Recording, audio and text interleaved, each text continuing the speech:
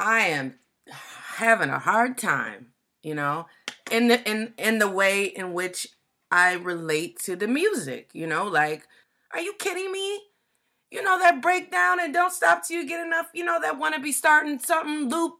I can never play Mama Say Mama Sa Mama Kusa no more. Are you kidding me?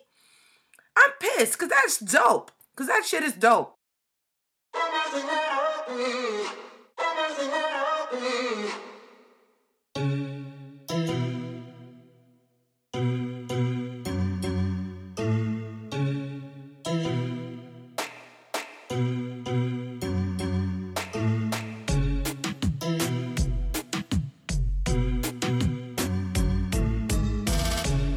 I'm Autumn Brown, a queer science fiction writer, a mother of dragons, and a healing justice facilitator for social movements living in rural Minnesota. And I'm Adrienne Marie Brown, author of Emergent Strategy, author of Pleasure Activism, co-editor of Octavia's Brood, auntie extraordinaire, and facilitator living in Detroit. And this is How to Survive the End of the World, our podcast about surviving apocalypse with grace, rigor, and curiosity. On today's show, we're talking about the legacy of Michael Jackson. In the wake of the Leaving Neverland documentary, which details the long-running sexually abusive relationships Michael Jackson had with two young boys, what are we to do with this man's art? We recognize that the topic of childhood sexual abuse is a really tough one anyway, ever to talk about. And then trying to add on to that this long-standing conversation we've been in with Michael Jackson. While he was alive, we were looking at him and understanding that there were things that were not right with his behavior. And some people already at that point were like, I believe that he's caused this harm. And a lot of us were like, he's caused this harm and I'm still going to listen to his music. Right. And then having this documentary come out now, at such a crucial moment in our history around these things. This is a moment of surviving R. Kelly and Mute R. Kelly, where R. Kelly is finally being called into accountability for the harm that he's been causing. This is a time of Me Too and Harvey Weinstein and Kevin Spacey and all these people being pulled down from these positions of power, Bill Cosby and others being forced to look at the harm that they've caused and how are they going to pay some dues, in some way get accountable for it, in some way face consequences. And then we have Michael Jackson, who has passed on, where there's no direct consequence that he can actually meet. And the Leaving Neverland documentary didn't ask us, for some specific action. It wasn't like, okay, now boycott his music or now stop listening. But for several of us who are long-term fans and listeners and sitting with all this complexity, it's been really hard. It's been really hard to know what to do. And even as it comes out, I was watching it and felt so much resistance. Like, I don't want to believe this. It's very hard not to believe this. And since it's come out, there's, still ongoing controversy of like, is this all true? We're really going off of these people's stories. And then underneath all that, there's still something that's just like something went down there that wasn't right. And it isn't, it's no longer deniable, right? And so I think for us as a movement, it's good practice to sit here and understand, well, what is it? What is the right behavior? What is the way to get in right relationship with this reality? Mm-hmm. And today we're not going to say this is the definitive answer, but we wanted to be able to have a more nuanced conversation around it. Right. And of course, Adrienne and I have our own opinions about this topic, and you'll hear them in today's discussion. But additionally, we wanted to bring in three women who make their living as DJs, who have done a lot of self-reflection about whether or not they can and should still play MJ's music on the dance floor. Exactly. So let's introduce this panel. First, we have DJ Cuttin Candy, who I first met as one of the Anomalies crew back in New York when Chaiko Omowale and I were doing Conscious Movements Collective and trying to raise awareness around HIV, AIDS, and the rates of infection in Brooklyn and Botswana, and like how there were these massive international connections that were not being made. And I just remember being blown away by what DJ Cuttin Candy could do on a turntable. She's internationally renowned as a hip hop DJ, a poet, a writer, and an activist and community organizer. my father's relationship to music is what brought me to my relationship with DJing, and his love and passion for music, and how he loved the Jacksons and how he loved Michael Jackson. And he was proud that we loved the Jacksons and how we loved music and how he specifically loved Michael Jackson. But there was also this relationship that brought me closer to my father, where I often felt distance with him. So there was this parallel of my relationship to Michael Jackson and me trying to build some kind of relationship with my father.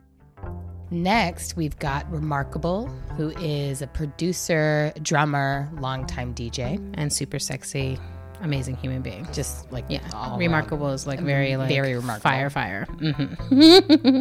Also a long-term friend. As you know, the controversy started when I was a kid, you know, seeing him carrying Emmanuel Lewis to the Grammys, you know, in his arms. Like, some of that stuff, I was just like, I don't know about this dude.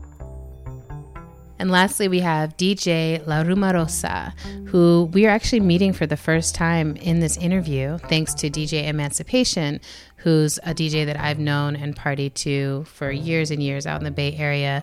We initially asked her to be a part of this, and she wasn't able to make it, but she was like, DJ La Rumarosa is completely paying attention, doing beautiful work in the community, and one of the best DJs that she knows. So we're really excited to bring Rosa into the conversation. I've been hearing about his his stuff for years now, and being a survivor of sexual abuse as a child also, to me it seems clearer than not. Like, that lines up. Mm-hmm. It was a little too familiar, and so I don't know that I needed Leaving Neverland per se, but I've also still struggled with it because there's magic, and there's that question forever, right? Do we separate the artist from the art? Yeah. Yep.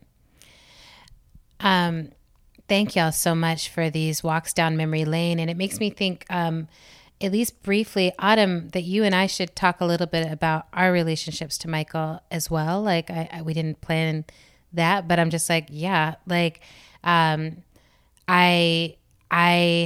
have been in love with Michael. Like, I can't remember before being in love with Michael Jackson. Like, I can't remember a part of my life that he wasn't already the soundtrack to. Right. And I remember kind of key moments in my life, and one of them being the moment, I think it was the Motown like 25th anniversary performance, and it was live on television, and he performed and he moonwalked, and then he disappeared. Like, he moonwalked and he spun and then he was gone. And, you know, at the time I was a kid, so I didn't have any concept that it could be like a special effect or like a cut of the camera or anything like that. I was just like, okay, this Negro knows how to disappear. We all need to know how to do that. Like, that's right. And he figured it out, and like, I'm here for it. So I remember that moment, and I remember the first time I heard Man in the Mirror and being like, this is my song for life. And it has been like Man in the Mirror. Like, whenever I've made like a top 40, I make top 40 songs of my own life all the time. And it's always the song that's on there. It feels like a song that aligns most deeply with like the work I do in the world. And again, I remember a particular live performance of that one he did, where he was crawling on his knees, singing with a huge choir behind him. And just this feeling of like, this is a person who understands pain and suffering and redemption, and like how hard it is to actually face yourself as a human being. And all of that for me was before I understood kind of what his demons were.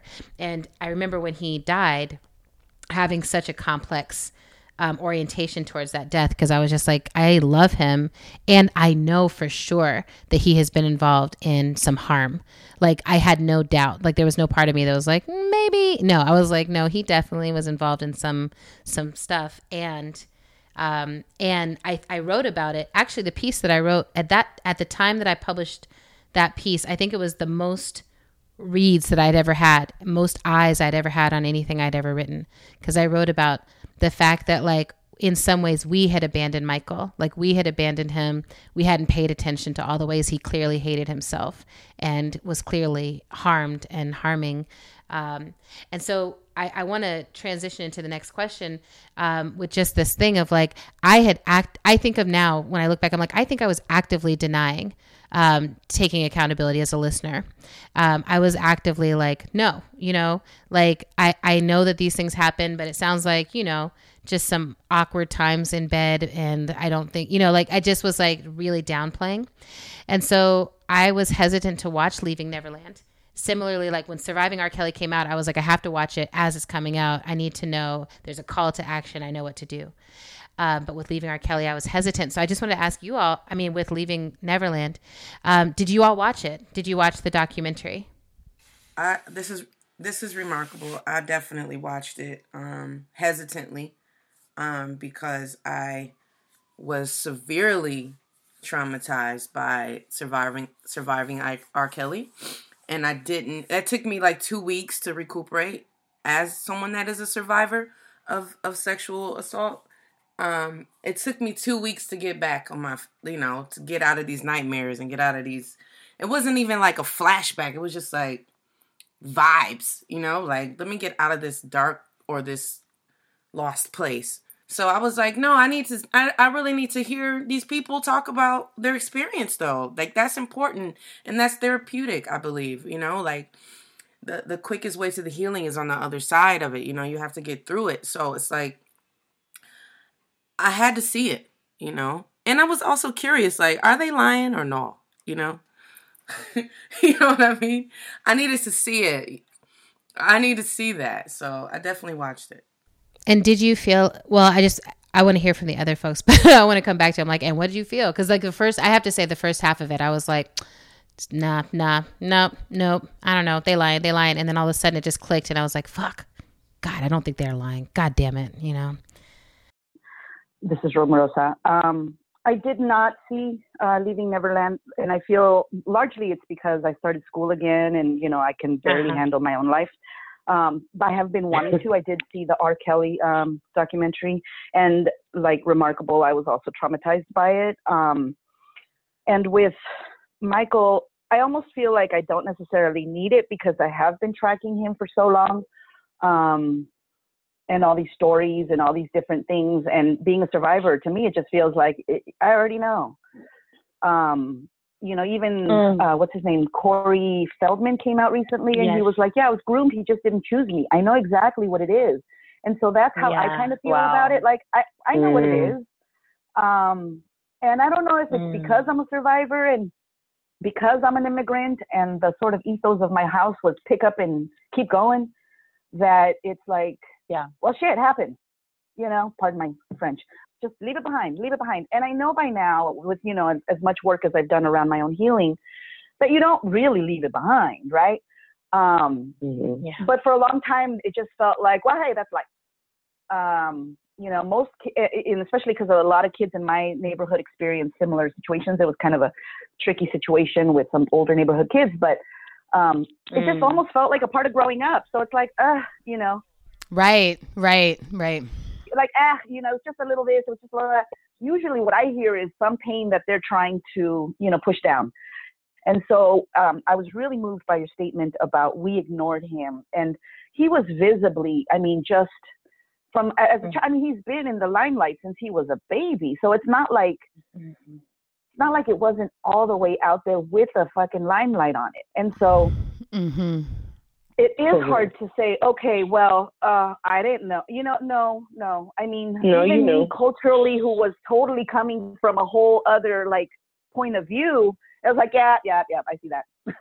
It is interesting to now try to have a sense of responsibility for that, because I do think that there's so much sickness in our society, but it doesn't get better by not looking straight at it. That's right. This is Candy. I also watched Leaving Neverland, and for me, it was a struggle of whether I should watch it alone in a way, because also Surviving R. Kelly was also, traumatizing for me as someone who also went through sexual violence as well, and sexual abuse growing up. So And that was really hard for me to recover from watching Surviving R. Kelly. So with Michael Jackson, I wanted to watch it with somebody, but then a part of me also wanted to watch it alone in solitude, and to also kind of go through it in a way where I'm also going through my emotions. And sometimes that's hard for me to do with other people. So I kind of went through this, like, do I watch it with folks I know can hold me and help me process, or do I process it alone and work through these emotions alone? In the end, I ended up watching it alone, and I actually had a therapy session the next day, which was actually really helpful for me. And yeah, I did. And that wasn't really planned. I just realized, oh my gosh, I'm so grateful I have a therapy session today. So smart. It helped me work through a lot of what was going through my mind, and it kind of wrapped up a lot of things. And a few years back, just like what folks have been saying here, is that I don't know if I necessarily needed to have watched it as proof, but I also, like Remarkable, felt like this responsibility to listen to the survivors' voices, and to hear their story. And so that's what gave me an ultimately reason to watch the film. But it also helped me kind of untangle and weave through my own story and narrative of understanding. But I also feel like a few years back, going back to like Africa Bambaataa, who was a friend, was a close friend of mine, someone who I had personally worked with. And when Rosa Clemente and I had, and Julie C, MC Julie C, had gone through our own campaign with others on Africa Bambaataa, I felt like it kind of in doing that campaign and working through hip hop, addressing that, prepared me for someone like Michael Jackson, who I did not know but felt a personal tie to be able to work through these emotions. And Africa Bambaataa, that whole thing happened in 2016. And even prior to that, like, I was already preparing. It was almost like there was this parallel universe preparing me for these conversations to ultimately happen, because it was time. It was almost like there was this, like, it's time to start talking about these things. And it was time for me to personally talk about my story, because sometimes I was subtle in how I would bring up sexual violence in my own story. So Michael Jackson, and watching the film, it really unpacked a lot of things for me, along with my relationship to different people who I had to feel a calling to address this larger conversation on rape culture and sexual violence and violence overall. Autumn, I wanted to circle back to you as well in this, because I feel like, you know, it's so fascinating to me that whenever we have these conversations, it's like, oh, right, it's almost always survivors having these conversations. But I wanted to come back to you and ask you how Michael showed up both in your childhood, and did you watch this yet? Oh, this is so hard to talk about. So I just want to like name that. Yeah. It's interesting. Similarly, I don't remember a time in my life, you know, prior that I wasn't aware of Michael Jackson's work. Like, I'm remembering that the Thriller music video, like, came out the year I was born, right? Like, that's how huge he already was. And I remember also, I remember that when we were kids, we had this Michael Jackson film that I can't remember the name of, but we had this VHS History. Is that, I'm not sure if it's that one. Maybe it is, but it's the one that includes the Annie, Are You Okay music video, but it also includes this group of kids, right? Yep. That are like on this adventure with him. It might be Moonwalker. And I remember that we would just watch that video all the time. And of course, it's interesting to look back on that now and remember how often he featured children of that particular age in his work. the particular age that these kids were when he sexually assaulted them. Yeah. So I mean, yeah, I think in terms of the documentary itself, you know, I'm like several of you, maybe all of us, am a survivor of childhood sexual abuse. And because I've been going through a process in the last couple of years of having memories resurfacing, I opted not to watch either the Leaving Neverland documentary or the Surviving R. Kelly documentary, just because I know that for my own, where I'm at in my healing process, it's not information that I feel like I can easily take in. Yeah. But I will say, I'll speak to just my impressions of, you know, because obviously the information about him being an abuser has been out in the world for so long. Right. And I think that pretty early in my adulthood, I started really having a sense of Michael Jackson as a person who was frozen developmentally at a particular age in his life, like trapped in a sort of developmentally early childhood stage, whether that's because of trauma or whether that's because of other reasons, that there was some sense of like that he never completed his adulthood development process, and that there might be some relationship there. Like I think I've always kind of thought about it in those terms. And one of the things that is sort of coming full circle for me right now in relationship to this broader conversation we're having about toxic masculinity and rape culture is a sense that I'm starting to have, that there is something about the way that men get stuck developmentally and are not able to fully mature into adult selves, that to me feels like a cue that I'm kind of starting to look for, that I don't know what the relationship is between that and toxic masculinity and rape culture, but I do know in my own life how frequently I've seen in relationships with men this sort of the inability to be fully adult, the inability to be fully responsible for their own actions, having a relationship, like there's a relationship between that and abusive behaviors. Yeah. And absolutely. I've just been like thinking about that a lot lately and trying to figure out like, you know, is that a solvable problem? And like, what causes it? Like, what is the thing? What is it? Is it toxic masculinity writ large as a culture? Is it the trauma of how men are socialized into masculinity? Like, what is it that causes this like developmental freeze that inhibits men from being able to actually take responsibility for their bodies? Yeah. I don't know, but it's just one of the questions I've been considering.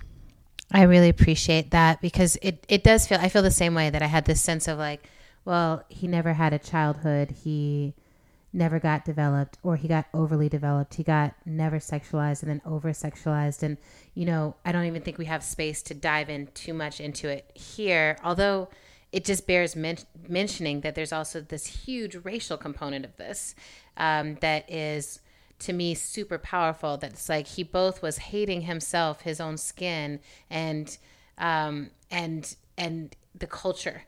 You know, it's sort of like he came up and was like constantly pushing himself away from that place that he was rooted. And then the boys, right? To be like, oh, the majority of the boys that he was allegedly assaulting are white boys. Yeah. Or not black boys. And so I think there's something, there's levels and levels and levels. And I want to get now to kind of the heart of the question, why it felt important to me to have DJs do this, because, you know, when we watched Surviving R. Kelly, what I thought Dream Hampton did so beautifully was making that film in relationship with the Mute R. Kelly campaign. So it was a really clear ask. It was like, watch this, see these victims, hear their stories, and then we are muting R. Kelly. Like, we are going to make it impossible for this living abuser to continue to cause this harm. And it was very, like I felt like I know what to do. I'm upset. I'm hurt. Right. I put myself through this re-traumatizing experience of all these sexual assaults and abusive relationship dynamics. And there's something that I can do now. And with Leaving Neverland, it's been really confusing because there wasn't a clear call to action. It was just like, we want you to hear these stories. These stories deserve to be told. And it's really the way the documentary is structured is it's not even really about Michael. Like there's not much examination or, interrogation of his personality or like, why did he do this or whatever. It really is about these boys and their stories. And so you come out without a clear direction. Like what happened for me was I was like, that's devastating. What do I do? And then I was like swimming in the pool, and I have a little iPod that I can swim with in the pool, and Man in the Mirror came on because it's my fave song, and I skipped it. And you're crying in the pool. Well, I was like, I was like, I did have to pause and just be like, oh shit, I can't listen to this. Like I can't listen to it. Right. And it was so sad. Like it felt like someone had taken something massive away from my life. And then I was like, well, what can I imagine going to parties and like, what if he comes on, if someone plays him, right? Because I'm like clear. I'm like, if someone plays R. Kelly, like I walk off, and if I know the DJ, I will go up and be like, you shouldn't be playing that, right? Like we're not doing that right now. But with this, I was like, I don't know what to do, right? Like if he comes on, do I say no? Do I say no, I'm punishing his ghost? Do I, like, what happens? So I wanted to ask you all, are you taking a different stance? Are you still playing Michael, or are you going to stop? This is remarkable. I'll just kick it off. I am having a hard time, in the way in which I relate to the music, like, damn, this is Quincy Jones' work, man. Are you kidding me? That breakdown and Don't Stop Till You Get Enough, that wanna be starting something loop. I can never play Mama Say, Mama Sa, Mama Kusa no more. Are you kidding me? I'm pissed because that's dope. Because that shit is dope, And, but I'm also like, man, if I play this, I could seriously traumatize someone on the dance floor. And I'm not having that, Right. Besides, the subconscious way I would traumatize myself, which I think I had been doing for years by playing his music, because I've always had the stance that that he was doing what he was doing. I've always felt this, like I said, from childhood. I'm like, yo, I gotta table this.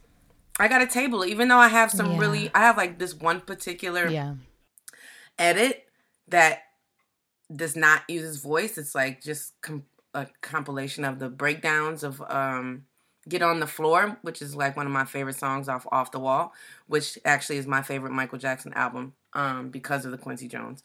But I don't want to play it anymore, and I'm firm about that. Yeah. I don't want to play it anymore, and and it's like, oh, he's dead now. You can't get out of here, man. Those memories, that vibration that he left on this earth is still here. That ripple effect of pain is still in these young men's bodies. You know what I mean? I have to speak to that.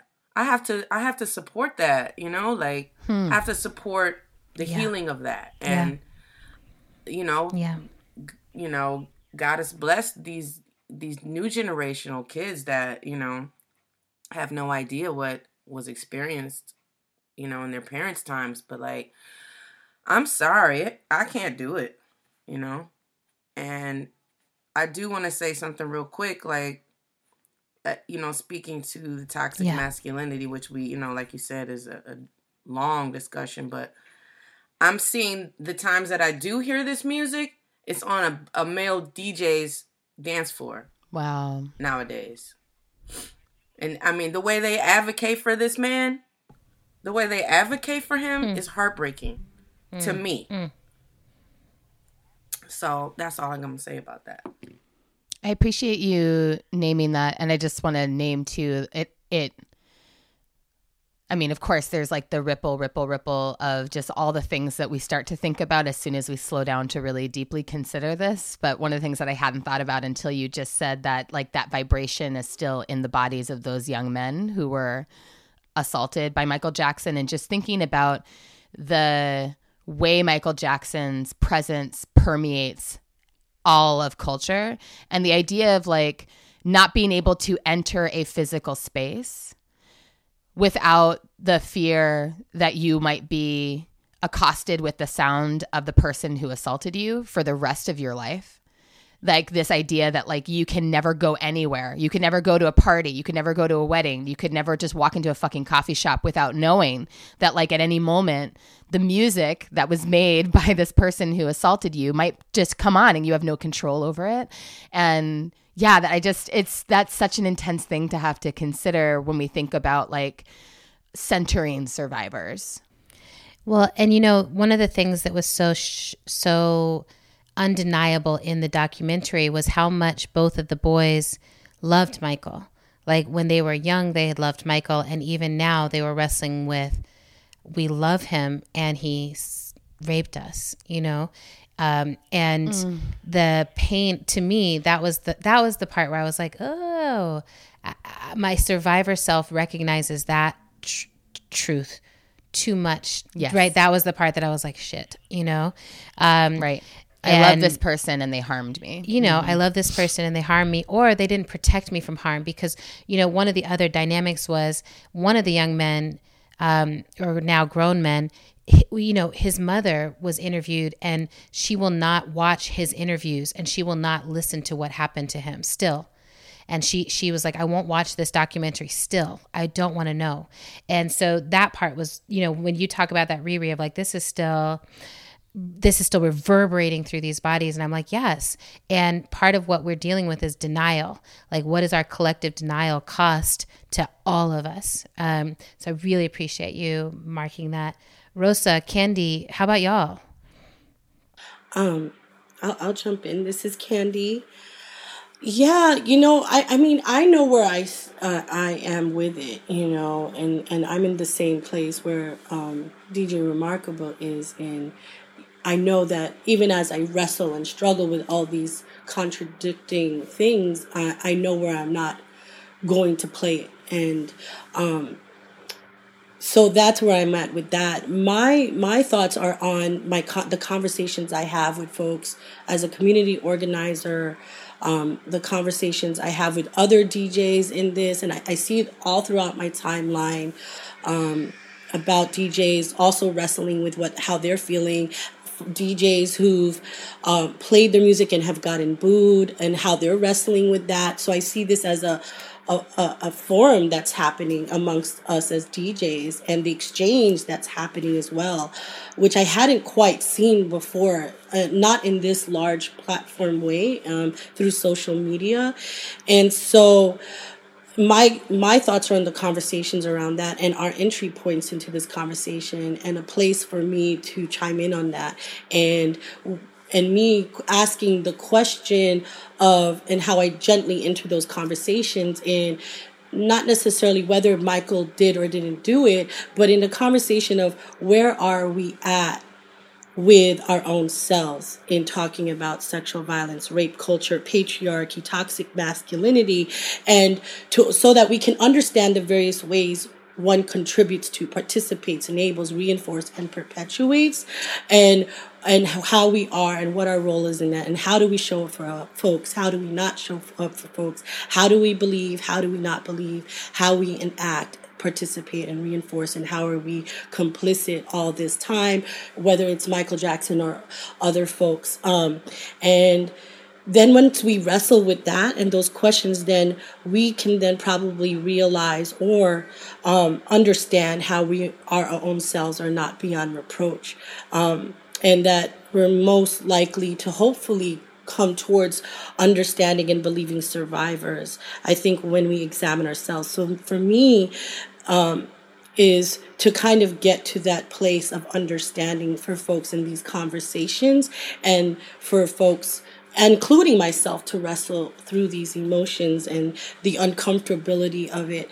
But also something that really points out to me that I wanted to bring up is something that Hari Ziyad brought up in one of their posts, which really stuck out for me, and what they were saying around how young people are often thingified, a thingification and discarded of children that can happen with or without sex, although it often comes with it, but it is always abuse. And how this conversation, if we started from how young people have always been discarded and the power of abuse that happens to them and easily replaced.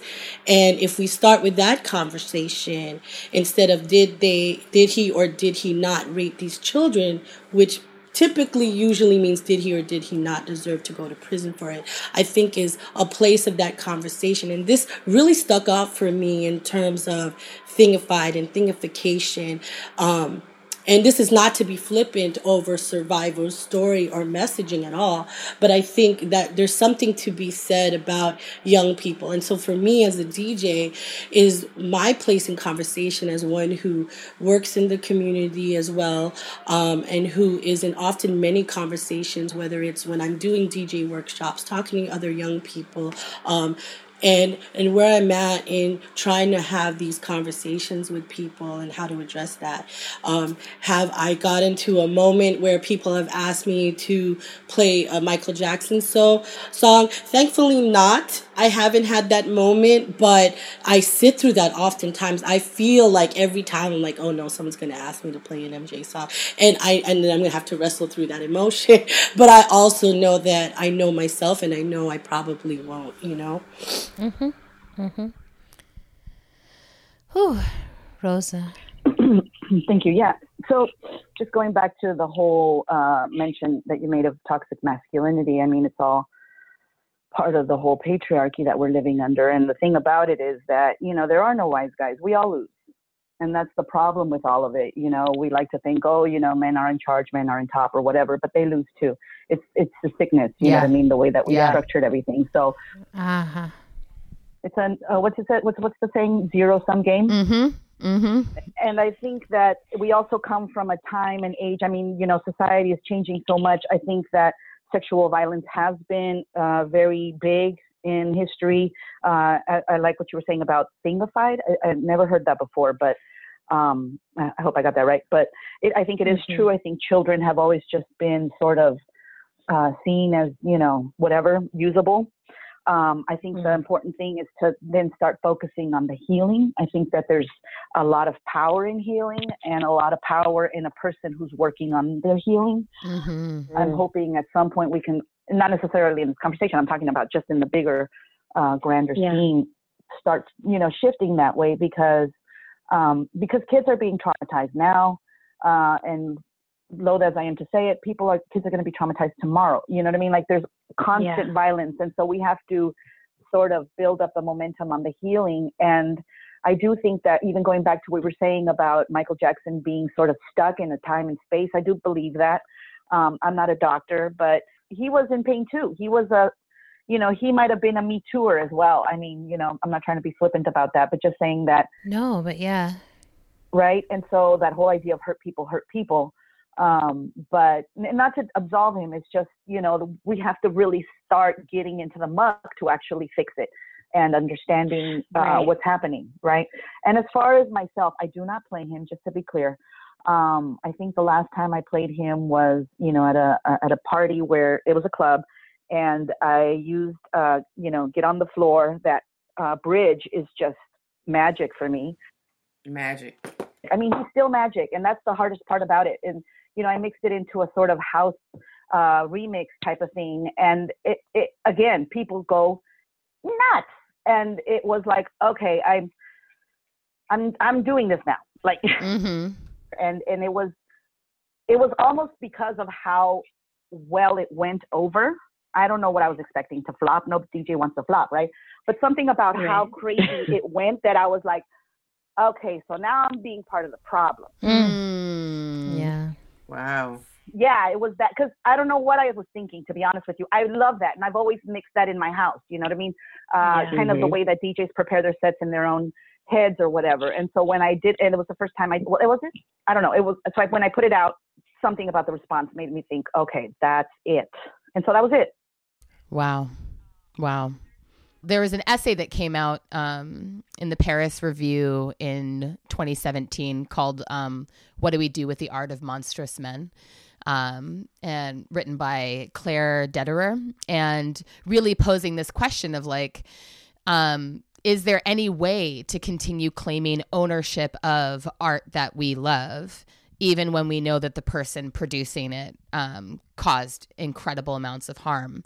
And then like, what are the sort of gradations of what we feel like we can claim and what we cannot claim, and that, and, you know, what each of you was naming in different ways, that like that there's a slippery slope there, because it's one thing to say, okay, personally, I might continue consuming this for myself, knowing that I'm like exposing myself to certain vibrations, but I'm making that decision for myself. It's a different thing if you're a DJ playing music to a room full of people and having to make a call about like, what are you going to expose that room to? And I just really want to say how much I appreciate and respect each of you making that decision that's really about centering the needs of survivors in any space. And so in that spirit, I wanted to ask, like, are there other artists, as we've been in this Me Too moment of the last few years, that you have found yourself in a place of no longer being able to play based on the values you hold and the behaviors that they've engaged in? This is remarkable. Definitely R. Kelly, because the Mute R. Kelly campaign has been so large and loud. And because, when you think about the lyrics and the marketing behind Disgusting. His brand and his music in relation to the trauma and the abuse that he created, I'm sick to my stomach, all the way back to Aaliyah, Age Ain't Nothing But a Number. Like, when you think of about that in the context of what has been done, you're like, gross. Damn. And I'm not gonna lie. I did, when it first started being loud about, the movement, I enjoy his music. I mean, I kind of came up on it, and I have some affectionate times in my life that I hold dear, with that music being the soundtrack of it, like some of that music is just like, damn, oh man, I can never hear this song. I have to delete this now. And I really love that music. I really love that song or what have you. I have to jump in, Riri, just to say I have like loops of his music in my head that come up in response to conversations. Absolutely. Like, he's such a conversational musician that I'm like, and I'm not going to say any of them because I don't want to pass the loops on. But they're just like in my head, and I have to catch myself like, you can't say that. Exactly, And not that I wasn't aware of, like, the tape when it first came out, that kind of thing, Just was kind of like, I'm not even going to think about that. I love this song, and that's a mountain I have to climb and climb down from, but I'm okay with that, considering all the information we have. But as it relates to Michael Jackson, I'm going to be okay. There's so much other music in the world. I'm fine without playing him. There's so much good music. It doesn't inform my playlist, my crates. His music doesn't inform my crates. It was just kind of like, let me throw this on when I can't think of what else to play right now, so I have a minute to think about what I'm about to play. That's kind of my relationship to Michael Jackson in my sets. Like, he wasn't like the king of like, king of my joint. He was just kind of like the Fela. Like, let me throw this no-brainer on so I can do what I need to do real quick. Yeah. Let me dig up the right thing, because just the 4/4, the tempo, the instrumentation of his music, it's a beautiful way to transition, like Rosa, you were saying, like, I use that loop to introduce house music to people because it's like the perfect blend of disco meeting house, That's where he shows up in my work, but there's others joints. I don't need it, not like I'm trying to dismiss anything about, him, other than what's obviously being dismissed. I'm fine. I'll be all right. Good. I just want to appreciate how y'all are really inviting that conversation about like how do we sit with not just the reality and our responsibility inside the reality of the harm and violence that has occurred. So just thank you for bringing us all the way into that like deeper layer of complexity around like how do we sit with all of this. And just thank you so much for joining us. Remarkable, Rosa, Candy, like y'all are so dope and your work is so amazing. Each of you is a hero and like we are so grateful to have had you on the show today. One thing I want to say is I really appreciate everything that we've spoken with, and I appreciate everybody here. And I actually think it's really powerful to have just women's voices touching on subjects. But I also want to mention that, you know, we talked about men, but there's no men here. And only to say that, you know, I think it's important for us as women to rally together and lead the change, lead the healing, lead all of it, really. But at some point, you know, we need to bring those men in. And I'm not saying that this wasn't a great thing. I loved what you put together. Yeah. Thank you so much, and having us part of it. But I think if true healing is going to have to take all of us. Yeah. That's what's up. All right. We'll make sure that we get some dudes up in the next conversation, as much as we might feel loath to talk to them.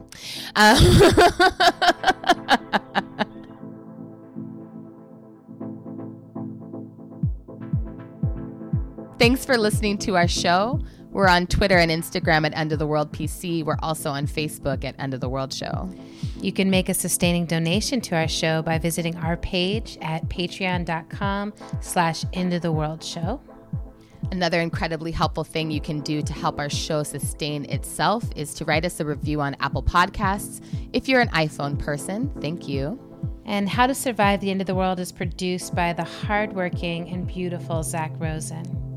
Music for today's show comes from Tunde Alaniran and Mother Cyborg.